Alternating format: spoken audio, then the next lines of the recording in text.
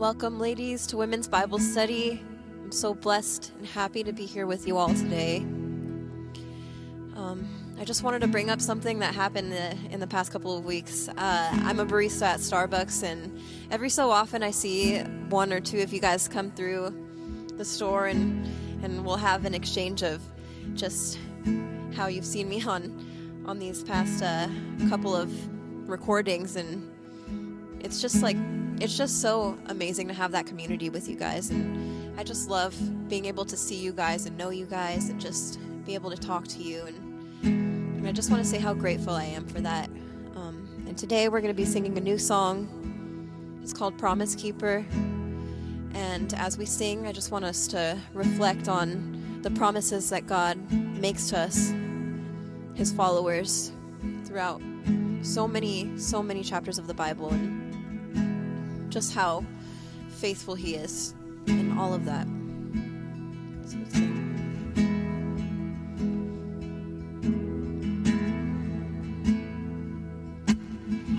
Your vows a covenant unbroken. You've made it known through history. Your love will never be unfaithful. Never walk out on me. Never walk out on me. I have no reason to doubt you. Who you have been, you'll always be. And though the future's still unfolding, with everything I've seen, how can I not believe you are a promise keeper? Your word will never fail. My heart can trust you, Jesus. I won't be overwhelmed. My eyes are gonna see miracles and victories. You are a promise keeper. Your word will never fail.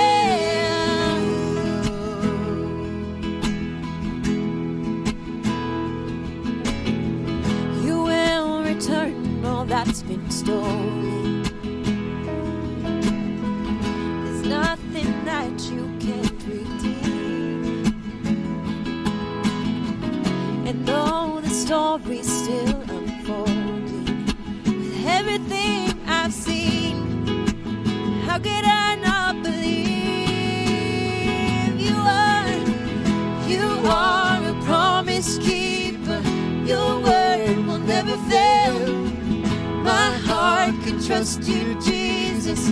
I won't be overwhelmed. My eyes are gonna see miracles and victories. You are a promise keeper. Your word will never fail.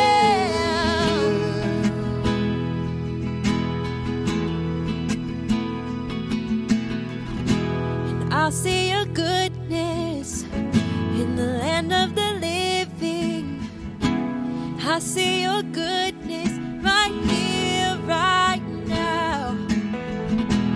You know the ending before the beginning.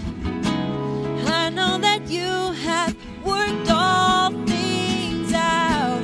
I know I see your goodness in the land of the living. I see your goodness right here, right now. You see the ending before the beginning. I know that you have worked all things out. I know you are a promise keeper. Your word will never fail. My heart can trust you, Jesus. I won't be overwhelmed. My eyes are gonna see miracles and victories. You are a promise keeper. Your word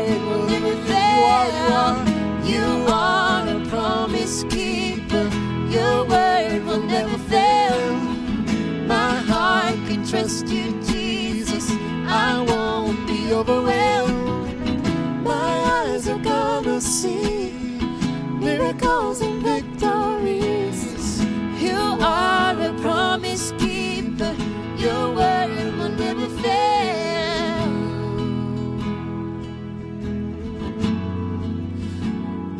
Never fail.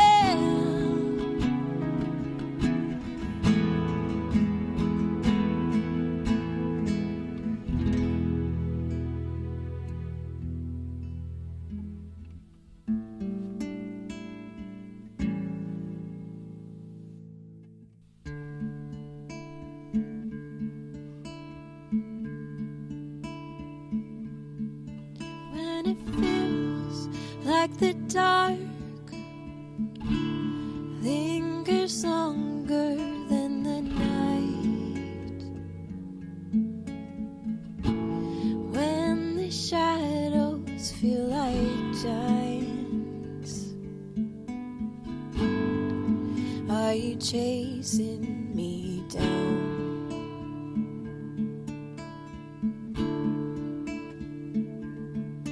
Tell me, where could I run from your light? Where could I hide? Hemmed within your precious thoughts, there's no hiding from your love.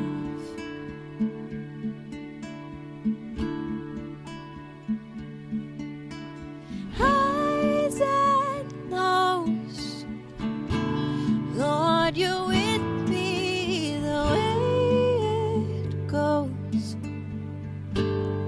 Should I rise or should I fall?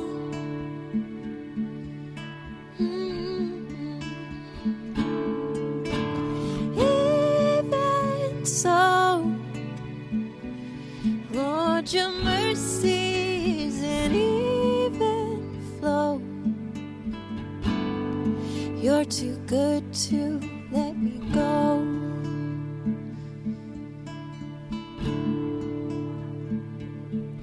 Should I dance on the heights, make my bed among the depths? Your mercy waits at every end, like you planned it from the start.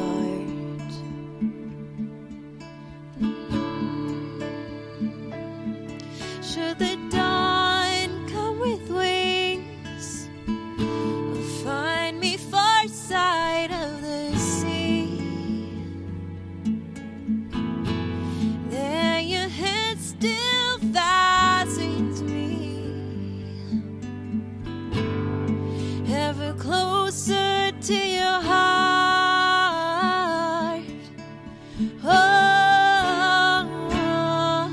Highs and lows, Lord, you're with me the way it goes. Should I rise or should I fall?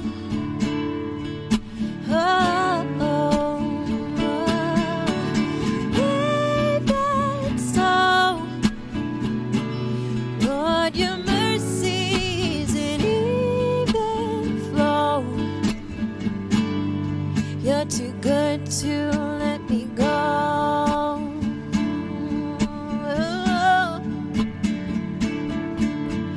Highs and lows, Lord, you're with me the way it goes. Should I rise or should I fall?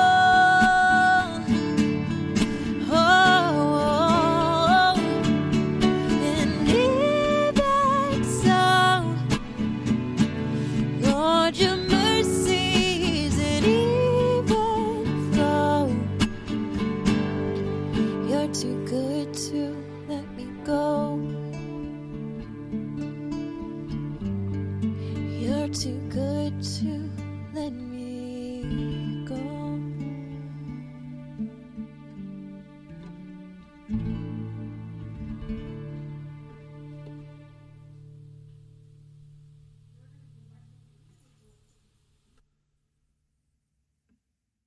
Hi, ladies. Welcome. We are at the last week of our session in Acts, and it's crazy that we're already here. It's a little bit bittersweet to be here because I've so enjoyed diving into Luke's writing with you and learning about the adventures of Paul. And so it's a weird feeling today. When I woke up and I was praying for this last lesson, I thought, man, it's been so great to be with you and to witness the power of the Holy Spirit to carry the gospel to the ends of the earth. And now we are in our final week. So I'm glad that you're with me. I'm excited. But this doesn't mean that we're done reading the Word of God. We have something exciting that we've announced the last 2 weeks that I just want to remind you of. We are doing something new this summer called Summer in the Psalms. And essentially, it is a daily reading plan for us to be in God's Word together. And so it's going to start on June 15th and run all the way from August 15th. For 62 days, we are going to conquer 150 Psalms. And we want to do that together as a community. We believe that the Lord is inviting us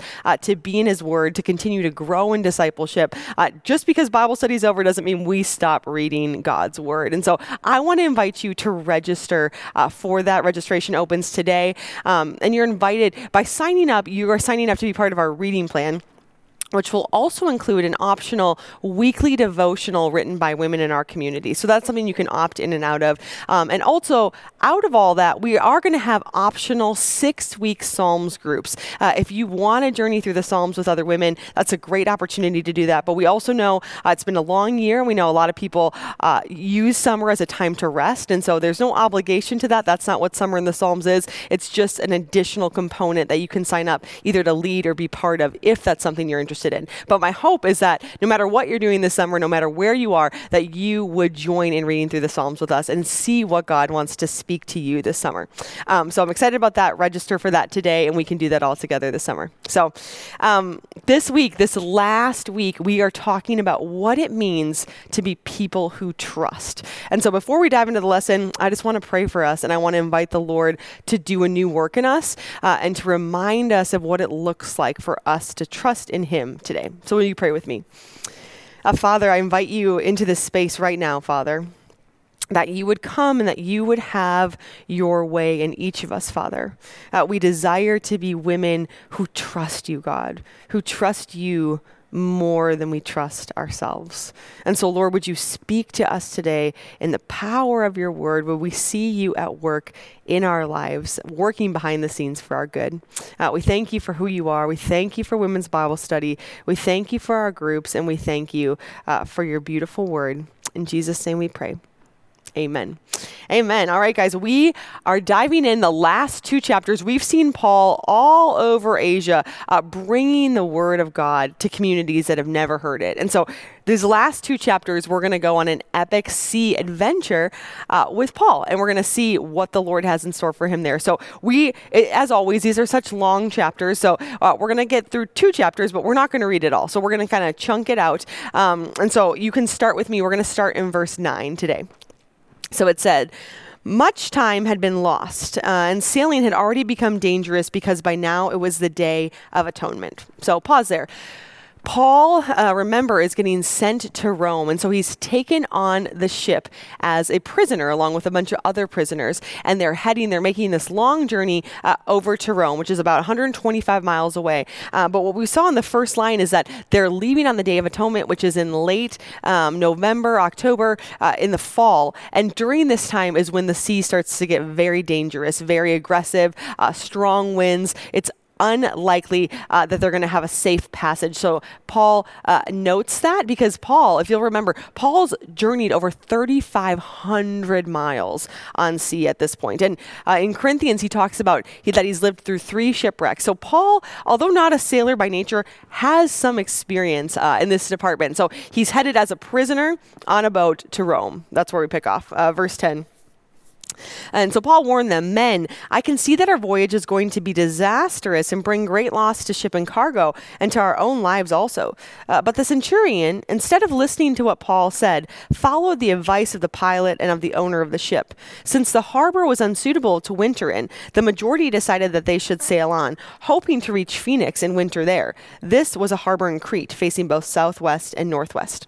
So basically, there's a hired hand of shipmen who are going to deliver these prisoners neighbors over, and they all take a vote that they'd like to go to Phoenix. Because why? Phoenix has better restaurants, new theaters, better weather. They'd like to make it there. So they're going to take the risk of venturing out into unsailable waters so that they can winter in a nicer place than where they are. So that's where they're at. Verse 13. When a gentle south wind began to blow, they saw their opportunity, so they weighed anchor and sailed along the shore of Crete. Before very long, a wind of hurricane force, called the northeaster, swept down from the island. The ship was caught by the storm and could not head into the wind, so we gave way to it and were driven along. As we passed to the lee of a small island called Cauda, we were hardly able to make the lifeboat secure, so the men hoisted it aboard. Then they passed ropes under the ship itself to hold it together. Because they were afraid they would run aground on the sandbars of Syrtis, they lowered the sea anchor and let the ship be driven along. We took such a violent battering from the storm that the next day they began to throw the cargo overboard. On the third day, they threw the ship's tackle overboard with their own hands. When neither sun nor stars appeared for many days and the storm continued raging, we finally gave up all hope of being saved. After they had gone a long time without food, Paul stood up before them and said, "Men, you should have taken my advice not to sail from Crete. Then you would have spared yourself this damage and loss. But now I urge you to keep up your courage, because not one of you will be lost. Only the ship will be destroyed. Last night, an angel of God, to whom I belong and whom I'm served, stood beside me and said, 'Do not be afraid, Paul. You must stand trial before Caesar, and God has graciously given to you the lives of all those who sail with you. So keep up your courage, men, for I have faith in God that it will happen just as he told me. Nevertheless, we must run aground on some island.'" All right, so they're heading out to deliver the prisoners to Rome, and what comes along but a storm? Friends, this is the story of our lives. As we seek different opportunities, as we're moving about our day, there are always storms that come out of the blue. Usually it started with a gentle breeze and it turned into a storm. And so the first lesson, if you're taking notes today, the first point that we see is that Paul didn't let his circumstances determine his confidence. Paul didn't let his circumstances determine his confidence. So here we see Paul is entering a storm. And you can see from the beginning of the story, Paul knew this was bad news. This was a bad decision. He warned everybody. They didn't listen to him. And so they head out, and sure enough, a nor'easter comes, and they go days in this storm where they have to throw away their tackle. They start throwing off ships. They have to get rid of all their security just in hopes of staying alive. These are what we call the storms of life. And I wonder if any of you are in a storm. I wonder if there's anything in your life that you didn't foresee, that you didn't expect, that things have gotten hard when you thought that you were on your way to somewhere important. And it's no different with Paul. Paul knows that he is destined for Rome. And so what he does is he doesn't focus on the storm. He doesn't focus on the fact that they're losing cargo, they're losing tackle, they're not going to be able to fish. Paul focuses on the word of God. Remember, the Lord spoke to him that he would testify about him in Rome. And so Paul relies not on his external feelings, not in the craziness of the situation. Paul goes back to his confidence in the Lord, that what the Lord is spoken is true. And so I wonder today, for those of you that are in a storm, is there a word that the Lord's given you that you can cling to, that you can hold on to? Because here's the reality. You and I know this. When we're in a storm, it feels like it will last forever. But all of us have been through storms, and we all know they don't last forever. Storms pass. This is just a season. So when you're facing your storm today, I don't know what it is. It might be your marriage. It might be your relationship with your kids. It might be your job. It might be a relationship with a friend. It might be your financial situation. It might be a medical condition. I don't know what your storm is, but I want to encourage you to keep your confidence in the Lord and not on anything that's happened externally, because God uses storms for our good. The storm is like the chaos in the middle, but on the other side, there is something for you. And Paul knows that. Paul has a job to do on the other side of this storm. And so he doesn't focus on the terror and the fear and the waves crashing around him. Paul sticks to the word of God and holds true to that. And I wonder what the Lord's inviting you to hold true to. Where is your confidence today? As you watch the storm swirl around you, where can you put your eyes? I believe that there's 4 ways that God uses storms in the Bible for our good. And the first one, 4 types of storms. The first one is a storm of correction. If you've ever read the Bible, the story of Jonah, God sends Jonah to Nineveh. And what does Jonah do? Jonah doesn't want to go to Nineveh. That's where all his enemies are. So God assigns him. And what does he do? He takes off the other direction. So what does the Lord do? Jonah leaves. He's trying to escape his assignment because he does not want to go tell his enemies about the Lord. God brings a storm, sends a little whale, scoops Jonah up, and delivers him to Nineveh. God will use storms in our life to correct us when we're disobedient. Because when we're disobedient, that means we're walking away from the will of God, away from his purposes, away from his plans. And so if there's a storm in your life right now, I wonder if it's God's way of correcting or changing your course of direction, putting you back in alignment with what he's called you to be obedient with. The second storm we see is storms of perfection. If you'll remember when Jesus fed the 5,000 and the disciples were there, they all got in the boat right afterwards and set sail for the other side of the sea. And what happened that night is that Jesus fell asleep and a storm came and it terrified the disciples. Now, remember, these are the disciples that just watched Jesus feed 5,000 people, but they were afraid of the storm. And so Jesus took it as an opportunity to bring their faith deeper, to perfect their trust in him. And so Jesus stood up, he calmed the storm and said, "Do not be afraid. I'm with you. I am greater than the storm."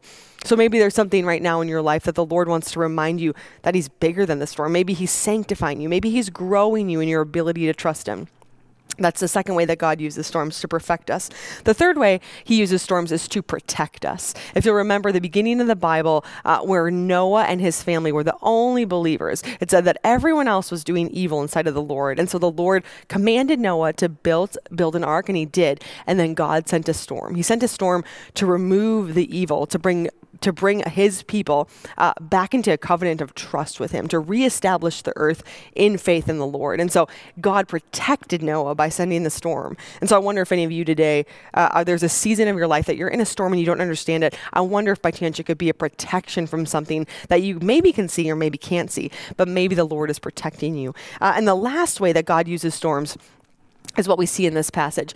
God uses this storm to redirect Paul and his ministry. Because you see, Paul knows he has to go to Rome, but the Lord has a side assignment for him. God redirects him to the island of Malta, which we're going to get to later in the text, to do ministry there, to minister to his people. So God redirects his path before he heads to Rome.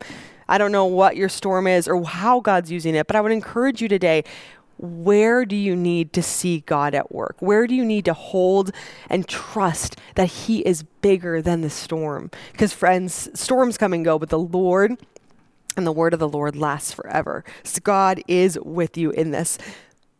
I believe the invitation the Lord gives us is to trust him in spite of our circumstances. In spite of what you're going through, God is bigger and he's able to see you through the storm. And so we see Paul fix his eyes on Jesus, not on the surroundings. That's the first thing we learn from Paul. All right, we're jumping ahead. So anyway, so they're in this storm and they're about to get shipwrecked. And so we're going to jump in starting in verse 33. It says, just before dawn, Paul urged them all to eat. For the last 14 days, he said, you have been in constant suspense and have gone without food. You haven't eaten anything. Now I urge you to take some food. You need it to survive. Not one of you will lose a single hair from his head.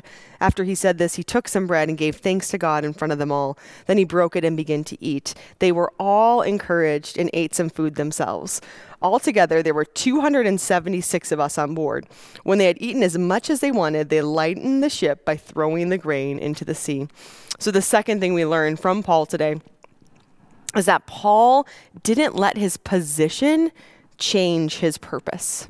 Again, Paul didn't let his position change his purpose. So if you'll remember, Paul is a prisoner on this ship of prisoners. Paul is the lowest of the totem pole. Paul is with men who are sent from other provinces as prisoners to Rome to be put into the bullpen that allows animals to eat humans for entertainment. So all these prisoners that he's talking to, they know they're headed to their death sentence. And Paul is not headed to the same situation. He's headed for trial, but they're all prisoners hours on board a ship, but Paul doesn't let that deter him from the purpose that God has for his life. Paul stands up and he pastors them. He encourages them. He reminds them of the hope that they're called to. Now, mind you, they are about to wreck their ship. They're about to lose all the cargo. They're about to have to swim for their lives. And Paul gets up and encourages them. And I wonder how often you and I put too much emphasis on our position. Had Paul been concerned about the fact that he was a prisoner, he might not have acted in the fullness of the purposes God designed him for. Because I think in our culture, you and I, we can get caught up in titles, position, who has authority, what's her status. And sometimes if we don't feel very good about our position, we kind of use it as an excuse to justify, well, I can't do that. You know, Coley, like I'm not a missionary. Coley, I'm not a pastor. Coley, I'm not the CEO. I don't get to make those decisions about integrity. Coley, I'm not the one running my friend group. I can't tell them to stop gossiping. We tend to belittle our position instead of focusing on the purpose that God has for us in each situation. It's surprising when you read through the Bible that God loves to use people in lowly positions to bring about significant changes. We think of Moses. Moses was a murderer who ran away kind of to the desert, was camping out in his father-in-law's house when God went and found him and spoke to him and called him back to lead Israel out of captivity. And you think of Jesus Christ, who was born in a manger to immigrant parents on the wrong side of the tracks. God used Jesus to change the entire course of human history, to redeem the world. And now we see Paul, who was a persecutor, who is now a prisoner, kind of on the lowest rung of society. Paul is encouraging these 276 men to believe in God, to have a hope bigger than themselves. And so I wonder today, if I were to ask you about your position, where has the Lord positioned you? God wants to use you exactly where you are, whether you like it or not, whether you think it's acceptable, it doesn't matter. God wants to use you, and he can use you exactly as you are.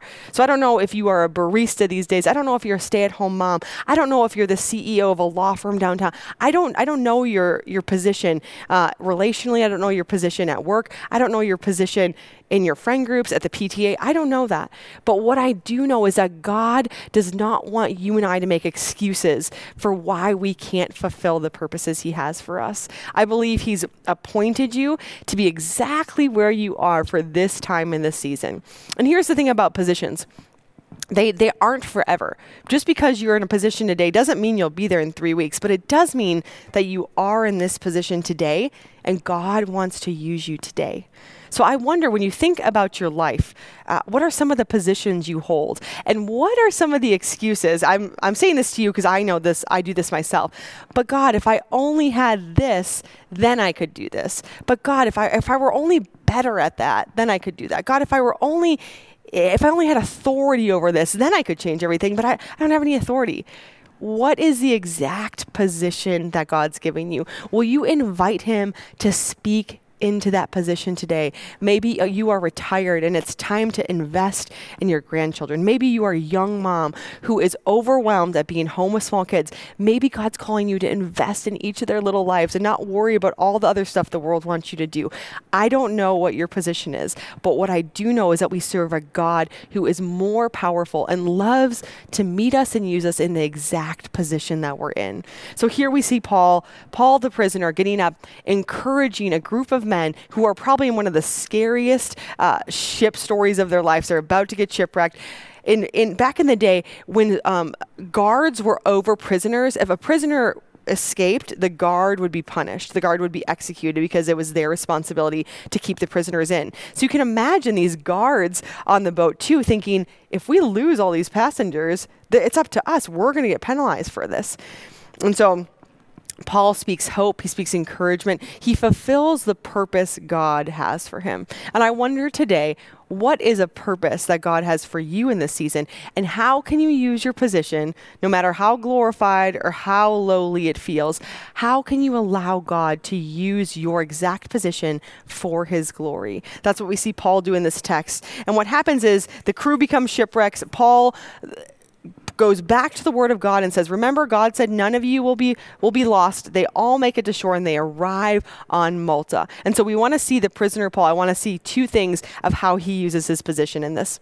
Starting in chapter 28, verse 1, it said, once safely on shore, we found out that the island was called Malta. The islanders showed us unusual kindness. They built a fire and welcomed us all because it was raining and cold. Paul gathered a pile of brushwood, and as he put it on the fire, a viper, driven out by the heat, fastened itself on his hand. When the islanders saw the snake hanging from his hand, they said to each other, this man must be a murderer, for though he escaped from the sea, the goddess Justice has not allowed him to live. But Paul shook the snake off into the fire and suffered no ill effects. The people expected him to swell up or suddenly fall dead, but after waiting a long time and seeing nothing unusual happen to him, they changed their minds and said he was a god. So here we see Paul. Paul, who just survived a shipwreck, is serving the community. He's one of the ones gathering wood. No position kept Paul from doing what the purpose God had for him. He was there to serve. And so Paul's gathering firewood, he puts it in, and a snake, a poisonous snake, comes and latches onto his hands. And the people assume that this is the God's way of punishing him. And what does Paul do? He simply shakes it off and carries on. Paul uses the position that he's in, the circumstances that come into his life, to give glory to God.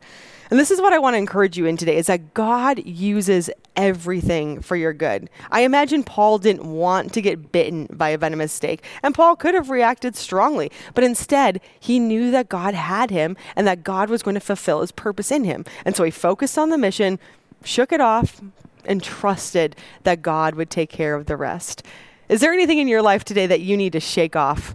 Maybe a word someone's spoken over you, maybe a mistake you made in the past, maybe attacks of somebody attacking your character, your reputation. Is there something that wants to destroy you, that the enemy means for evil and the Lord wants to use for good, wants you to shake off and remind you, you're okay, I got you? That's the God that we serve. We can trust a God who is bigger than our position and that uses us for his purposes. And then we see last, I don't need to read it all, but you've read I hope you've read this in your weekly reading. But Paul goes in to the place he's staying and he heals the man that's the head of the household. And because of that, word spreads and Paul heals many. Paul, in his position as prisoner, does not forget the power of the Holy Spirit to fulfill the purposes God has for Paul. And he lets the Holy Spirit come, he ministers to people, he heals and makes the name of Jesus known. What is your position and what is your purpose? Will you invite God to do something bigger than you can ask, hope, or imagine? And now the last little section, we're headed into Rome. And so we're going to jump down to chapter 28, verse 15. So they're headed into Rome, and this is where we pick up, verse 15. The brothers and sisters there had heard that we were coming, and they traveled as far as the Forum of Appius and the 3 taverns to meet us. At the sight of these people, Paul thanked God and was encouraged. When we got to Rome, Paul was allowed to live by himself with a soldier to guard him. So pause on this. So back in the day when they did house arrest, they would have soldiers stationed at 6-hour intervals around the clock. So when Paul is in his own house, but he is chained to a different soldier every day, all day, 6 hours a day, 4 different guards a day, Paul is always bound and limited by somebody. So he gets there, he's on house arrest, he's bound to a soldier. Then on verse 17, it says, 3 days later, he called together the local Jewish leaders. When they had assembled, Paul said to them, my brothers, although I have done nothing against our people or against the custom of our ancestors, I was arrested in Jerusalem and handed over to the Romans. They examined me and wanted to release me because I was not guilty of the crime deserving of death. The Jews objected, so I was compelled to make an appeal to Caesar. I certainly did not intend to bring any charge against my own people. For this reason, I have asked to see you and talk with you. It is because of the hope of Israel that I am bound with this chain. They replied, we have not received any letters from Judea concerning you, and none of our people who have come from here have reported or said anything bad about you. But we want to hear what your views are, for we know that people everywhere are talking against the sect. They arranged to meet Paul on a certain day and came in an even larger number to the place where he was staying. He witnessed to them from morning till evening, explaining about the kingdom of God and from the law of Moses and from the prophets. He tried to persuade them about Jesus. So the last point I want to make today is that Paul didn't let his limitations restrict his love. Paul did not allow his limitations to restrict his love. You see, Paul was limited Paul was chained to a soldier. He could not leave his house, but Paul allowed a love to be the guide of how he ministered. So the first thing he does is he thanks God for the people that came out. And then he goes to his home where he's prison bound. And he invites everyone to come to him. And the first thing he does is he apologizes. He says, I'm sorry. I didn't mean to cause you any harm. Really, my heart is that you would know Jesus. My heart is that we would not stand condemned because of the faith that we have. Remember, Paul loves the Israelites. Paul loves his people, and it grieves him that they don't know Jesus. And so Paul, even though he's stuck in one place, a man who's wandered thousands of miles preaching the good news, now he's bound and stuck and guarded. Paul doesn't use that as an excuse to stop loving other people. I wonder sometimes when you and I are limited, in whatever capacity, if we're limited in time, if we're limited in money, if we're limited in emotional capacity and mental strength and physical ability, how often we let our limits be an excuse for why we don't love people. Well, God, I can't help that person. I don't have enough money. God, I would love to sit and talk to them and hear about their heart, but I barely have time to take care of my kids. You and I can use sometimes our limitations as excuses, but here, this is where the power of the gospel does its best work, is that when through our limits, when through our weaknesses, the power of God is made known.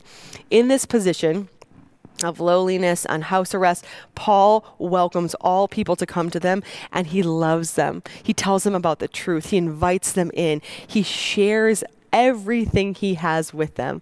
And I wonder, what is blocking you in this season from loving others?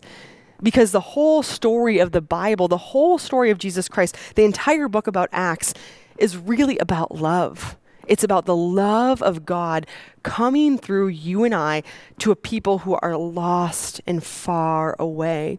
And so Paul doesn't see this time as a break. Paul's been shipwrecked 3 times. He's been beaten. He's been in prison. Paul's had a journey. It would have been really easy. And I think I would have been really tempted if I were Paul to be like, you know what? This has been quite a journey. I'm going to take these 2 years to kind of recover, to recuperate, to spend this time in prayer and reflection. But no, instead, Paul says, bring everybody in. I want to tell them about Jesus. I want to tell them who my God is. Paul also used this time wisely. He wrote 4 books of the New Testament. Paul was not slacking when he did this. I have somewhere in my notes, I don't want to say them wrong. He wrote Ephesians, Philippians, Colossians, and Philemon. So Paul uses this time for the love of Jesus Christ, the God that Paul has encountered, that he's weathered the storm with. Paul trusts that God's love in him is enough to pour out unto others. And so he writes letters that have gone to the entire ends of the earth. The book of Ephesians is one of my favorite books.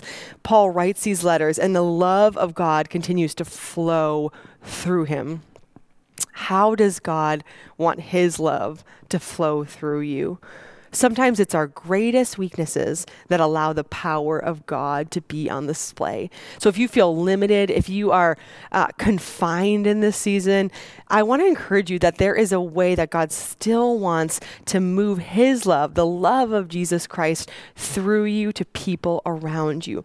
The last verse of this text, it says, this is how the whole book of Acts ends. It says, for 2 whole years, Paul stayed there in his own rented house and welcomed all who came to see him. He proclaimed the kingdom of God and taught about the Lord Jesus Christ with all boldness and without hindrance. Paul loved until the very end. Where is God inviting you to love today, this week, this year? Our mission as Christians is to love the Lord our God and to love those around us. And Paul does this till the very end. It reminds me of the passage in John 13:1. It was just before the Passover festival. Jesus knew that the hour had come for him to leave this world and go to the Father. And having loved his own who were in the world, he loved them to the end. Jesus' final act of love was dying on the cross for us. And here we see the book of Acts close with Paul in chains for the gospel, proclaiming the love of Christ to all who will come to him. Have you allowed the love of Christ to filter into all parts of your life so that you can be a vessel that passes it on? We can tend to get caught up in all the things, the shoulds, the coulds, the woulds, there's a list of things that all of us want to accomplish, but the main focus of following Jesus is to love him well by loving others. What I believe God is inviting us into is to trust him that his love is enough. That because Jesus loves us, our weaknesses, our vulnerabilities, our shame, our past, our history, our insecurities, all those things, God can use them because his love is bigger than all of them. And we see this so clearly in Paul, that Paul trusts that the love of God is enough to carry him forward in his mission. And so this is how the book of Acts ends. You might be thinking, wait, what's the rest of the story? What happened? Well, I believe that Luke wrote the book of Acts with this specific ending to remind us that the story of Acts, the story of the apostles, the story of those who followed Jesus isn't over. The end of the story isn't here yet. You and I are part of the story. God is still living and breathing and moving through the Holy Spirit in our lives. The book of Acts is a story that continues on, and you and I are part of the story. So my question to you today, before we leave, my question is, are you willing to be part of the story? Do you trust that God still has plans to use you the same way that he used Paul? That God's work in you and for you, it isn't done. No matter how old you are, no matter how long or how short you've been in the faith, God has a plan for you and you're part of the story. We saw in the story today that Paul didn't let his circumstances determine his confidence, and Paul didn't let his position change his purpose, and Paul didn't let these limitations restrict his love. And so my question for you as we close the end of Acts, the story of the good news going out, is where is the Lord inviting you to trust him to be part of his story? God knows the plans he has for you, plans to see you through the storm, plans to use you to love the people around you. Where is he inviting you today to step into that trust? I used to be a swimming instructor for many years. I worked high school, college. I taught swimming lessons to little kids. And one of the things I remember most vividly about teaching swimming lessons to kids is that in every class, there was always one or two students who were so afraid to let go of the edge of the wall. And so every year, every class, there would come a point where they had to do a swim test, where they had to jump off the wall and paddle 3 strokes to me. And every year, there was always a child who was afraid to do it. And I remember the feeling every time as is just thinking, oh, if I could only explain to them what I know, that I am so close that there is no way they could fall. And there is no way I would ever let them fall. But their little minds, they didn't know that because the distance they had to go seemed way too big for them. But I knew my own swimming ability and I knew how long my arms were and I knew that they were safe. And whenever I taught swimming lessons, I would be reminded of how that looks for my own relationship with God. So often he will invite us into something that seems too big or too scary or too painful. And I think of that feeling I felt of just knowing and just wanting to convince him, like, trust me, you're going to be okay. Trust me, this is how you learn to swim. I believe God's saying that to you and I today. And I don't know specifically in your life what he's asking you to trust him in. But what I do know is that we serve a God who is safe and who is good and who is for us and who will never leave us or forsake us. And so will you get off the wall today? Will you dare to swim? Will you dare to believe in a God who is bigger than our problems, our circumstances, and our insecurities?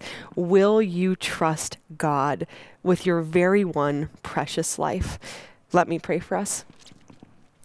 Father, I thank you that you are a God worthy to be trusted, Lord. There is no one else or nothing else on this earth that delivers the confidence and the assurance and the refuge and the rock that you are, Father. That's by your definition who you are. And so, Lord, today, would you show each of us what it means to trust you, God? Would you reveal where we are in the storm, Lord, and what you're asking of us on the other side? Would you show us who you want us to love, Lord? And would you show us how our own position can be one that you use for your purposes, Father? We invite you into our lives today, and we thank you for the book of Acts. And out of it, God, we desire to be people who trust and follow you. May it be so. In the precious name of Jesus Christ, we pray. Amen. Amen. Friends, it has been such a blessing to journey with you. I'm so thankful for your participation, for leaning into your groups, for doing the work each week. I'm excited to kick off with you again next fall. We will be back. And in the meantime, we have reading somewhere in the Psalms to read with, but prayers for you, just blessings that the Father would meet you wherever you are in this season, and he would continue to minister to you in his word every single day, that the Holy Spirit would be in you and that the gospel would go forth. Blessings on you.